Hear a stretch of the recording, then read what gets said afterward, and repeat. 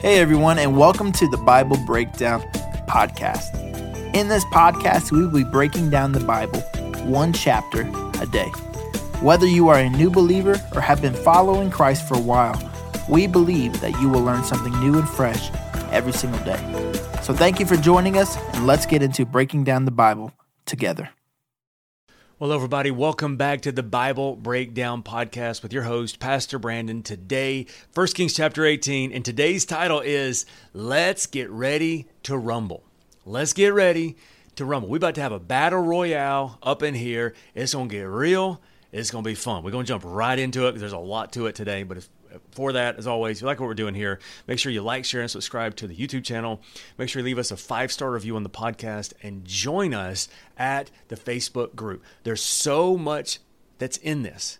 So I want you to go to the Facebook group at the Bible Breakdown Discussion and just see what else is there. And then we want to hear from you. As you're studying God's Word with us, what strikes you? What principle from God's Word are you pulling out? Because, man, the more we dig, the more we find. And this one right here is one of those. Man, there's so much in it. And as a matter of fact, this is where we get our theme verse for the entire book of 1 Kings, when Elijah just challenges the entire nation of Israel. And so to kind of set you up a little bit as you're getting your Bible out and turning it to 1 Kings chapter 18, remember that we said the theme of this entire book is that our history tells a story, but it doesn't always tell the full story. God is writing the full story, and it is not finished yet. And what's been going on in the nation of Israel, and this is all about Israel right now. Judah's doing their own thing. We'll get to them in a little while. But Israel's just been going down and down and down, right? Until finally, they've got the worst king so far. And unfortunately, he's not the worst king they're going to have yet, but the worst king so far named Ahab. Now, the sad thing is as a king, nothing religious, but just as a builder and all that kind of stuff, Ahab did some pretty cool stuff. I mean, he built some stuff, he did some stuff, he created some alliances, all this kind of stuff. But all of that is worth nothing because he was such a dumpster fire as a leader when it came to turning toward God. Not just him, but his wife. His wife, her name's Jezebel, and they just brought in this idolatrous worship called the worship of Baal. Baal is a false god that has been plaguing Israel all the way since them leaving Egypt. And here it is again, this false god Baal. And what's so interesting about this is that Elijah takes on this false god to prove that God is God always. Now, one of the ways that happens subtly that we're not going to notice here is that for 3.5 years, it has not rained. Elijah said, because you have done this, it's not going to rain, so you can know God is God. Now, why is a drought? Why is a drought showing God is God? That seems like that's obviously not obvious, right? This is just obviously wrong. Well, here's the thing. Baal, or as the word is Baal, but it's hard to say. So just know that when I say Baal, it almost sounds like you're burping, Baal, but it's Baal for us today. It was considered a god of the harvest. That what Baal would do is he was the one who was in charge of making sure the rain would come in the season and the crops would grow and all harvest would happen and everything would happen on time. So the fact that it didn't rain was basically Elijah spitting in the face of Baal, saying, oh, so he's in charge of the weather, is he? Well, let me show you who's really in charge. So that's one reason why it was such a big deal that it didn't rain. And then as we're going to see, he's then going to have this battle royale and say, okay, let's get ready. Let's have us a confrontation. Whoever's God is God, show up. And so let's see what happens. You ready? 1 Kings chapter 18, verse 1 says this. Later on, in the 3rd year of the drought, the Lord said to Elijah, go and present yourself to King Ahab. Tell him I will soon send rain. So Elijah went to appear before Ahab. Meanwhile, the famine had become severe in Samaria. So Ahab summoned Obadiah, who was in charge of the palace. Obadiah was a devout follower of the Lord. Once, when Jezebel had tried to kill all the Lord's prophets, Obadiah had hidden 100 of them in 2 caves. He put 50 prophets in each cave and supplied them with food and water. Ahab said to Obadiah, we must check every spring and valley in the land to see if we can get enough grass to save at least some of my horses and mules. So they divided the land between them. Ahab went one way by himself, and Obadiah went another way by himself. As Obadiah was walking along, he suddenly saw Elijah coming toward him. Obadiah recognized him at once and bowed low to the ground before him. "Is it really you, my lord Elijah?" he asked. "Yes, it is," Elijah replied. "Now go and tell your master, Elijah is here." "Oh, sir," Obadiah protested, "what harm have I done to you that you are sending me to my death at the hands of Ahab? For I swear by the Lord your God that the king has searched every nation and kingdom on earth from end to end to find you. And each time he was told, Elijah is not here. King Ahab forced the king of that nation to swear to the truth of his claim. And now you say, go tell your master Elijah is here? But as soon as I leave you, the Spirit of the Lord will carry you away to who knows where. And when Ahab comes and cannot find you, he will kill me. Yet I have been a true servant of the Lord all my life. Has no one told you, my Lord, that about the time that Jezebel was trying to kill the Lord's prophets, I hid 100 of them in 2 caves and supplied them with food and water?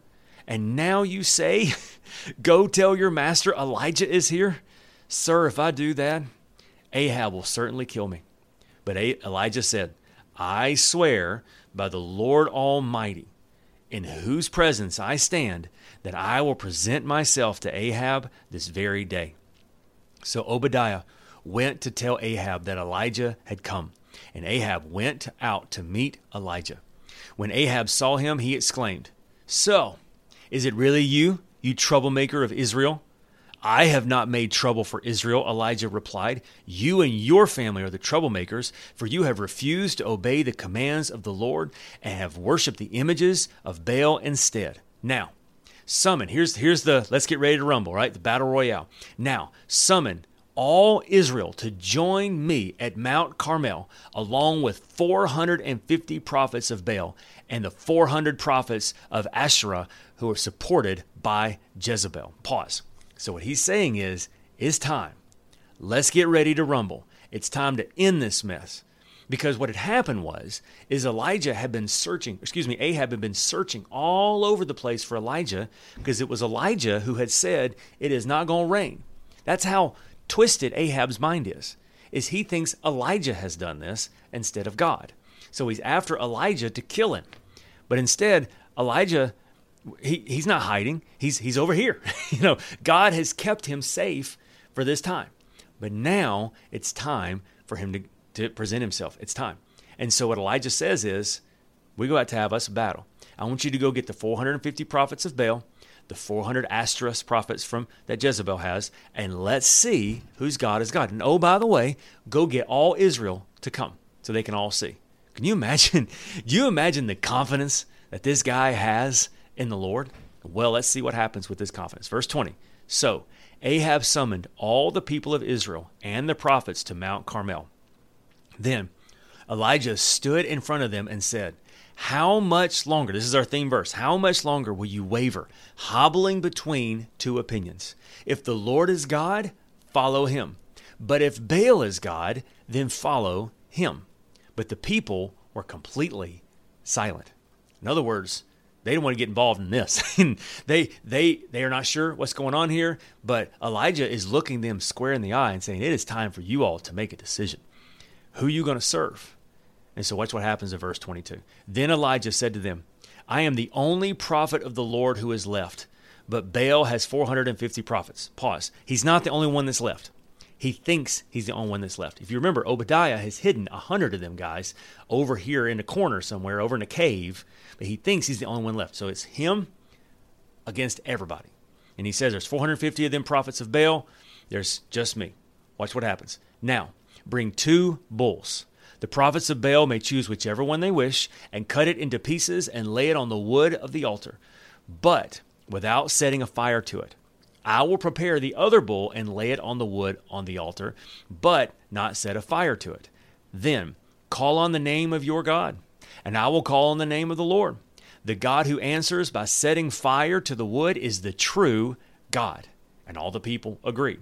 I mean, wouldn't you agree too? Whoever answers by fire from heaven, that's God. That's pretty hard to dispute, right? So let's see what happens. Then Elijah said to the prophets of Baal, You go first, for there are many of you.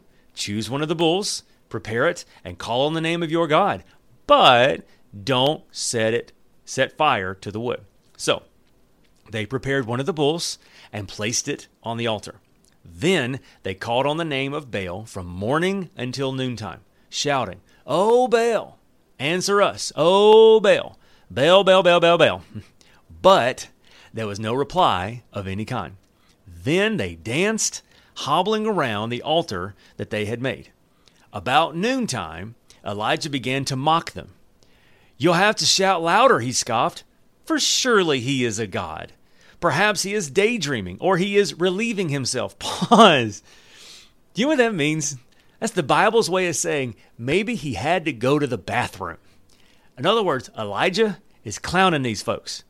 He is making fun of them for real, right? So let's read that again. "Surely he is a god. Perhaps he is daydreaming, or he had to go poo. Or maybe he is away on a trip, or is asleep and needs to be awakened."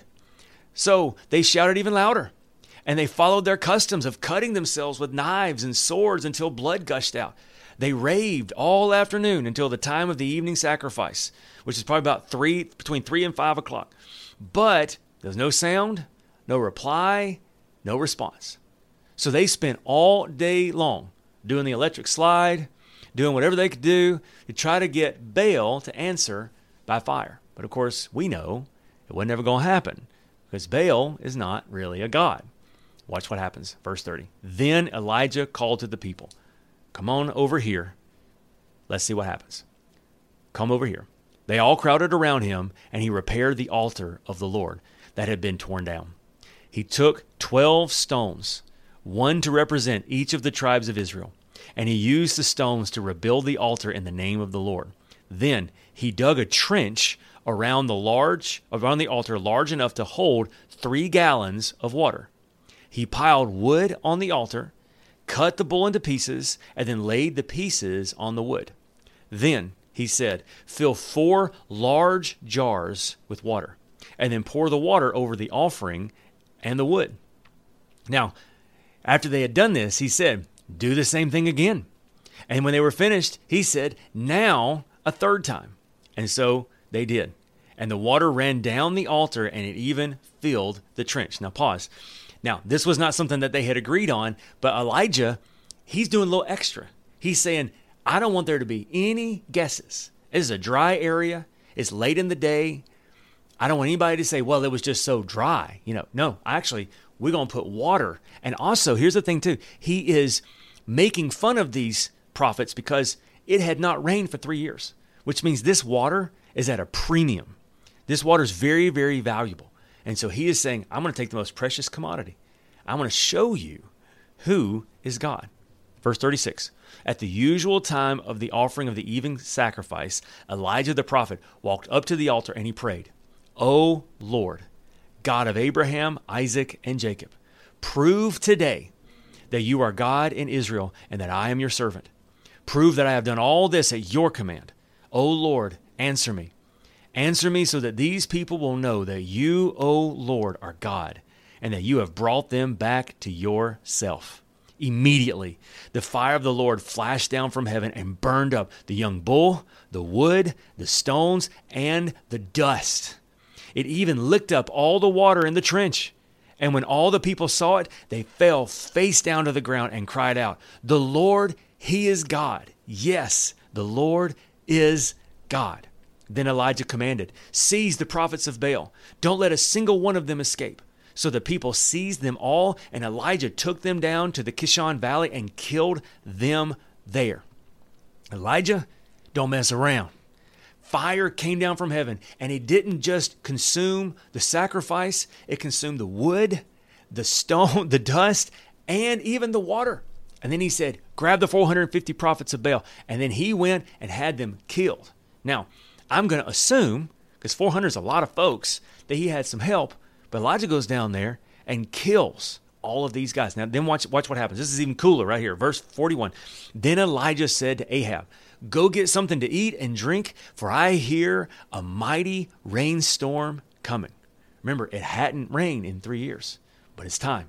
So Ahab went down to eat and drink, but Elisha climbed to the top of Mount Carmel and bowed low to the ground and prayed with his face between his knees. Then he said to the servant, "Go and look out toward the sea." The servant went and looked, and then returned to Elijah and said, "I don't see anything." 7 times Elijah told him to go back. Finally, on the 7th time, his servant said, "I saw a little cloud about the size of a man's hand from the sea." So what happened was he starts to pray, "Okay, God, it's time for you to show that you truly are God. You sent fire from heaven. Now send rain from the sky. Show them who you truly are. Go see if there's a cloud." There's no cloud. Go see if there's a cloud. 7 times he has to go back. You know, at some point, that servant was like, "Should we lie to him? I'm tired of going back over there." But no, 7th time, about the size of a man's hand, is what I see. Then Elijah shouted, "Hurry to Ahab and tell him, climb into your chariot and go back home. If you don't hurry, the rain will stop you." This is so crazy. And soon the sky was black with clouds. A heavy wind brought a terrific rainstorm, and Ahab left quickly for Jezreel. Then the Lord gave special strength to Elijah.